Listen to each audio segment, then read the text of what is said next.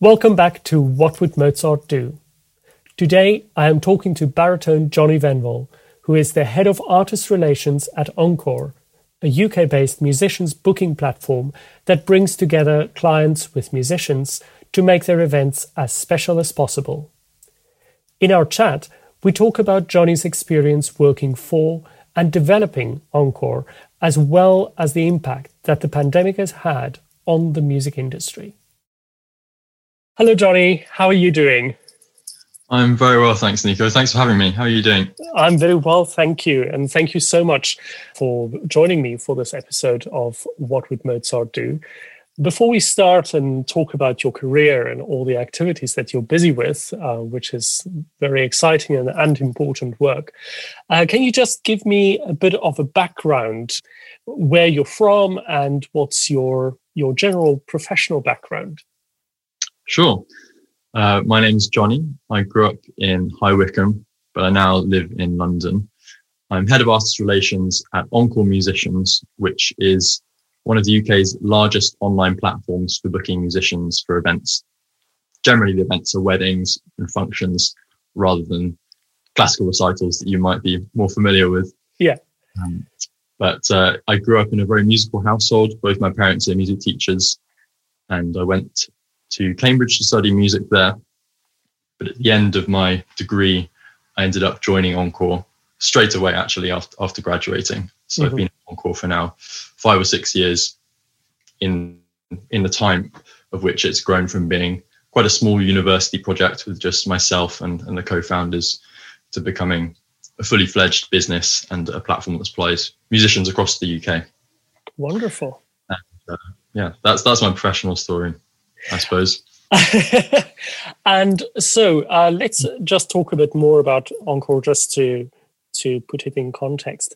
What would you say, what are the 3 biggest things that you've seen since you started to now, how it's developed, and how did you do that? What were the skills that you had to employ to help that growth in the business?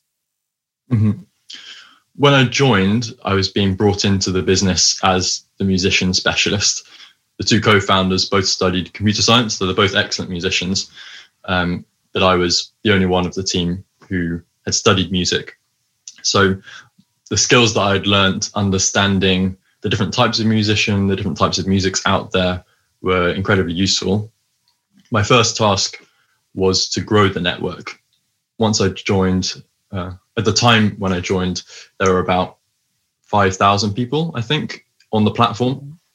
And during the year that I joined, it grew to 20,000. And the way that I did that was often going to university and music college foyers, just chatting to undergraduates, trying to get them to sign up. And the fact that I'd done a music degree, I think, was very useful because I could make in-jokes. Yeah. And I had a bit of kinship with them. I don't think I would have had if I'd studied something else. So in the early days, I think it was the music knowledge and perhaps the interpersonal skills that you gain playing with other musicians. And then as time went on, I've had to do things like open up marketing channels. So we have marketing on Facebook and Google, where I've had to use quite a lot of analytical skills. Maybe I'm stretching a bit here, but I remember in my music degree, I had to do pitch class set analysis, all of these kinds of things that are a little bit analytical. And I think music can help you in that way as well. So it's definitely changed a lot from being something where I'm interacting with musicians a lot on a regular basis to being more of a leading sort of structural thinking role where I'm working out where we're spending our marketing money, how we're going to lead a PR campaign, how we're going to get more people booking our musicians on the platform. But I didn't in any sense feel that a different degree would have set me up better.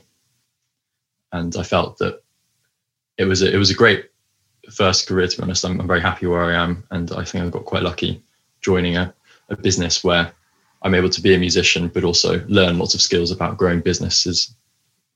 Yeah, because more and more we see that actually goes hand in hand, those 2 fields really, because I think the time where for general musicians, everyday musicians, and even to an extent the really top musicians, they more and more find that they do business work themselves to further their careers rather than completely depending on an agent.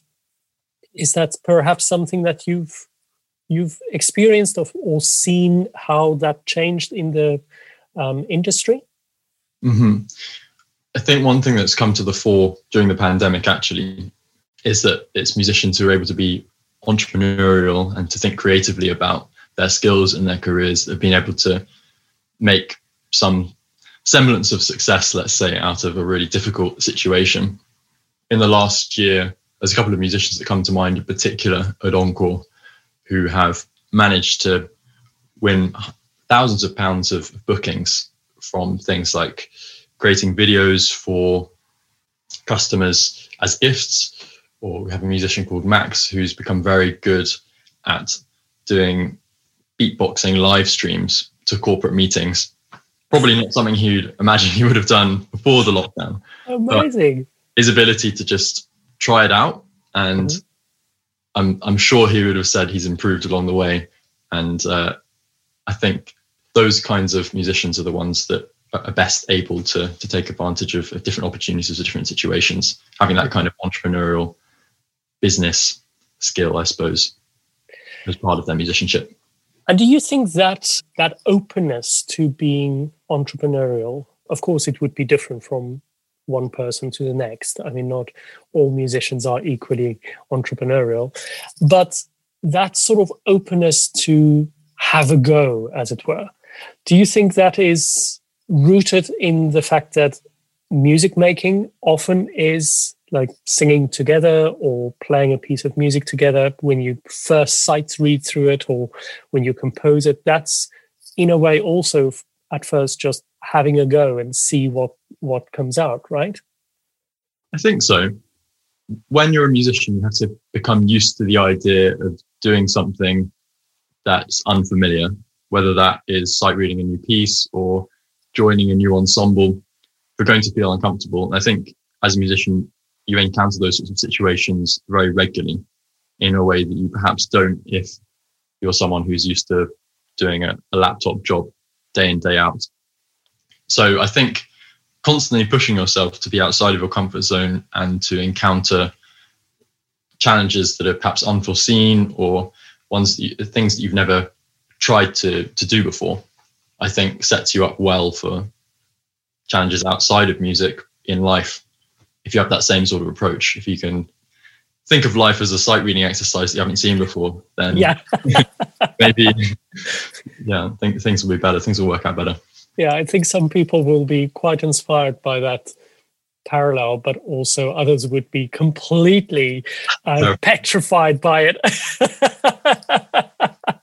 Depends on your sight reading ability, I suppose. Exactly. So let's get back to Encore.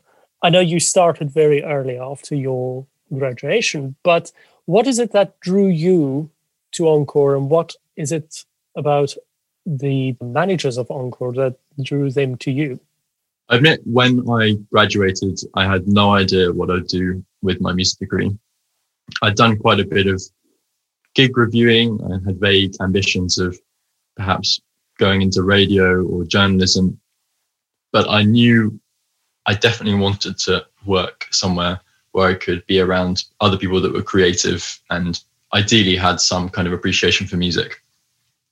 And the Encore opportunity actually came about as part of a recommendation, I think, from a friend of mine called Addy, who's a violinist. And he just let me know that James Macaulay, who's the CEO, and a cellist that I played with in Cambridge, he just set up this new project with a co-founder, also called James, confusingly, in Cambridge. On the one hand, that's confusing, but on the other hand, it makes a meeting very easy because you only have the one name to remember, perhaps.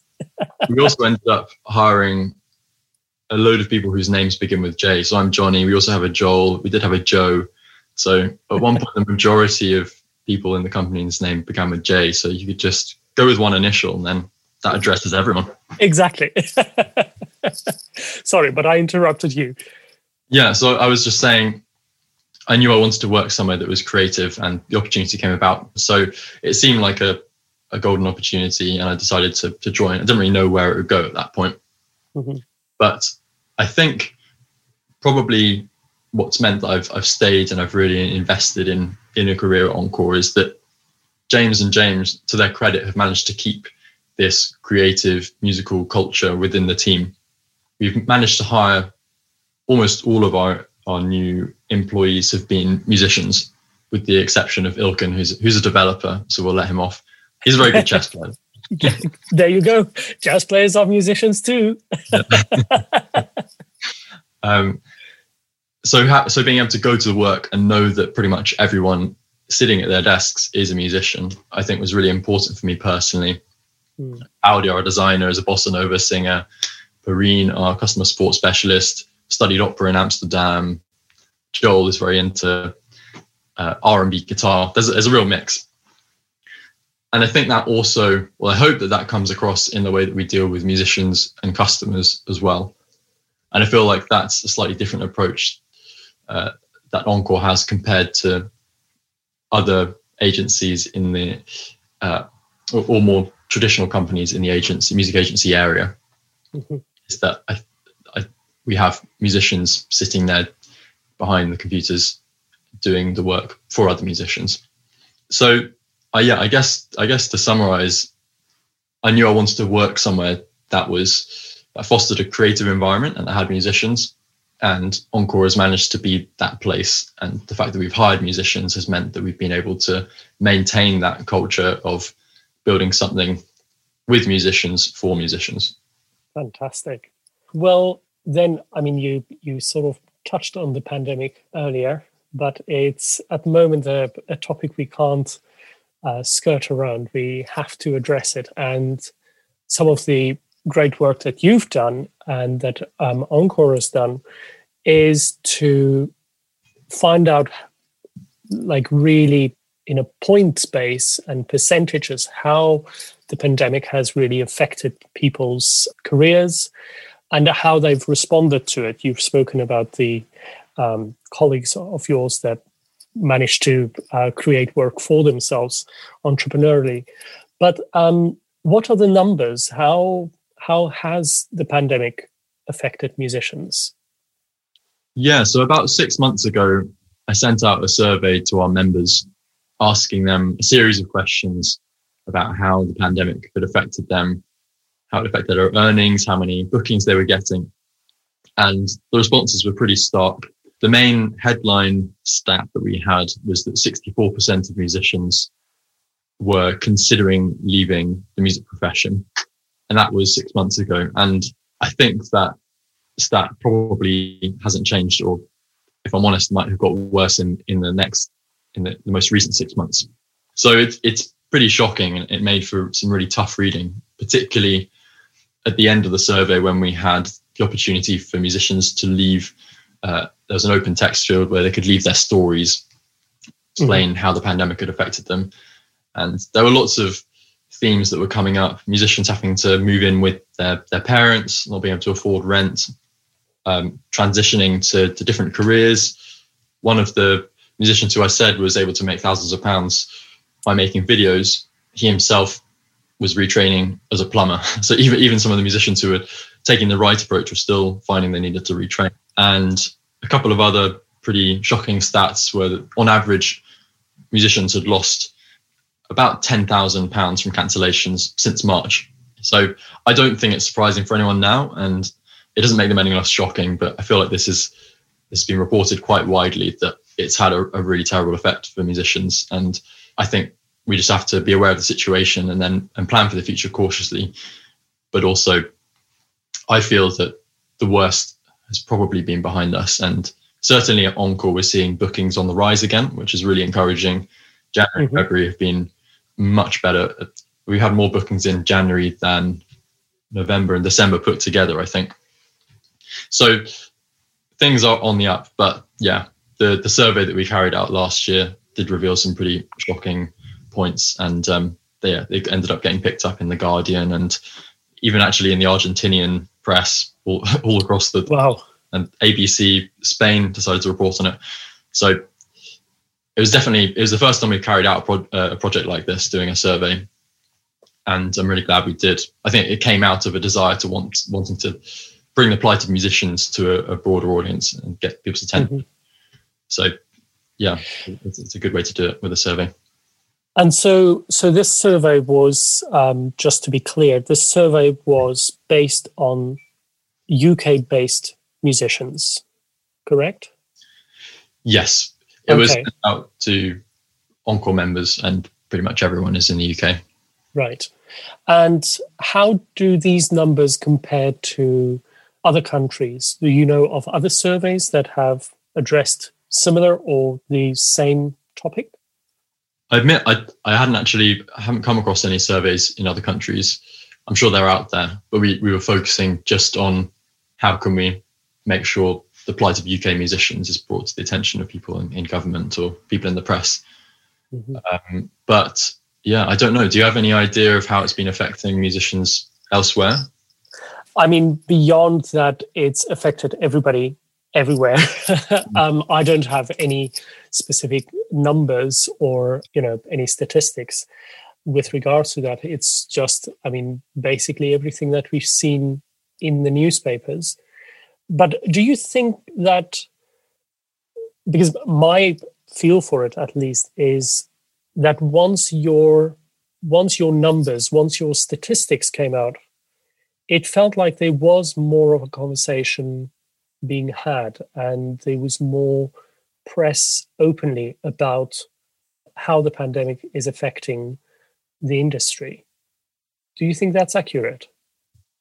I would like to think that it contributed to increased press about how musicians are being affected by the pandemic. I think I wouldn't want to compare it necessarily to the efforts of organisations like the MU or the ISM, who have constantly been campaigning on this issue and have done some brilliant work. I know the MU brought out a survey with similar results, I think a few weeks after this. So they were obviously working on the same thing. But I'd like to think it contributed, the Encore survey contributed to that effort that was led by people like ISM and MU. Yeah, absolutely. So you say that things are on the up and there are more bookings for Encore, which is wonderful.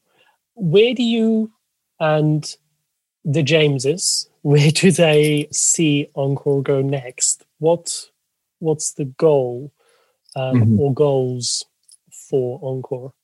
It's a good question. I think there are a number of different ways Encore could go. The primary goal of Encore is to get musicians live bookings, and that will continue to be the case as long as live work is possible. And the numbers I was mentioning about bookings in January and February, those are for live bookings. Obviously later in the year and 2022, 2023, and hopefully we'll be back to having normal gigging again. But that's going to continue to be our focus, making sure the customers feel confident booking, even under these circumstances when the pandemic is making things uncertain. So we've introduced different cancellation terms and some COVID protection rules to help customers feel that they can trust booking a musician through Encore. But at the same time, every now and again, we organise a day which we call a hackathon. You might be familiar with the term from Silicon Valley, where we just drop everything we're doing and focus on an entirely new project. I've done a few of these over the last few months, and they've been quite helpful. And a few things that have come out of that we might continue to pursue are, we've created a database of virtual experiences. So if someone's looking for musicians or some kind of entertainment for a large corporate Zoom call, they can browse our database of experiences, and a number of those are our own musical experiences that we developed recently. These include the video gift idea that I mentioned became very popular last year. We called these personalized music messages, and they've been popular in the lead up to Valentine's Day. people will book a musician on Encore to perform a cover of one of their favorite love songs, for example, and then get the musician to change the lyrics to include the name of their Valentine, and then send that video to their Valentine's as Valentine's presents. So there's that. And then there's also, we're seeing people booking musicians for Zoom calls, usually individual musicians. So last week I spotted an opera singer got booked for a 50th birthday anniversary, or there was a violinist who got booked for a 26th birthday event as well. So there are still these kinds of virtual bookings going on, but our main focus is still getting live bookings for musicians.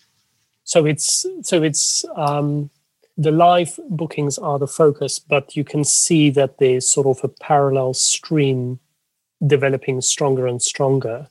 Are you thinking of potentially balancing these 50-50 or equally rather than 50-50? Or do you think your focus would always remain for live performance?